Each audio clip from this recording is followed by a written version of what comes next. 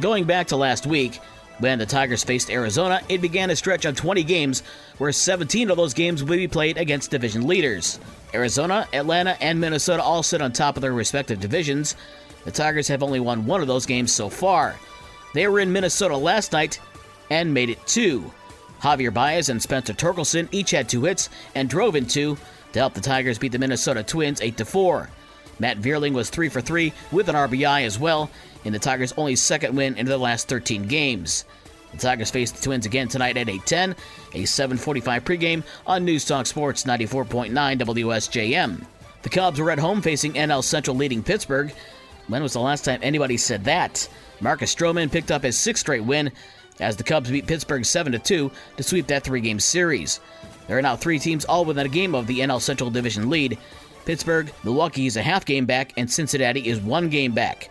The Cubs are 3.5 back, and the Cardinals are at last. And when was the last time anybody said that? The Cubs host Baltimore today at 2:20. And the White Sox closing out their 3-game series at the LA Dodgers.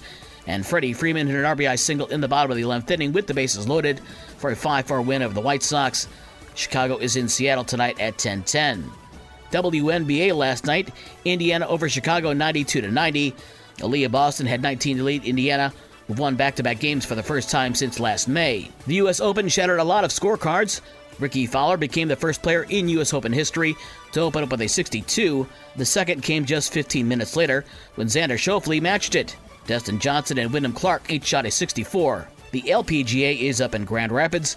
Defending champion Jennifer Kupcho birdied the par 5 18th for a 666 and a share of the first-round lead Thursday at the Meyer LPGA Classic. High school sports on Thursday, the baseball semifinals at Michigan State. In Division I, Novi beat Mattawan 4-1 in 10 innings. In Division III, the Bridgman Bees beat Standish Sterling 3-2. Bridgman will now face Algonac in the state championship game on Saturday at 11:30. In softball yesterday, Vicksburg over Richmond 4-2. They'll play Gaylord in the state title game on Saturday at 10 a.m. One more softball semifinal today. In Division IV, Mendon takes on Johannesburg Lewiston at 12:30. For the rest of the scores from last night and the schedules for today's games, visit the podcast page on this station's website. With your morning sports for Friday, June 16th, I'm Dave Wolf.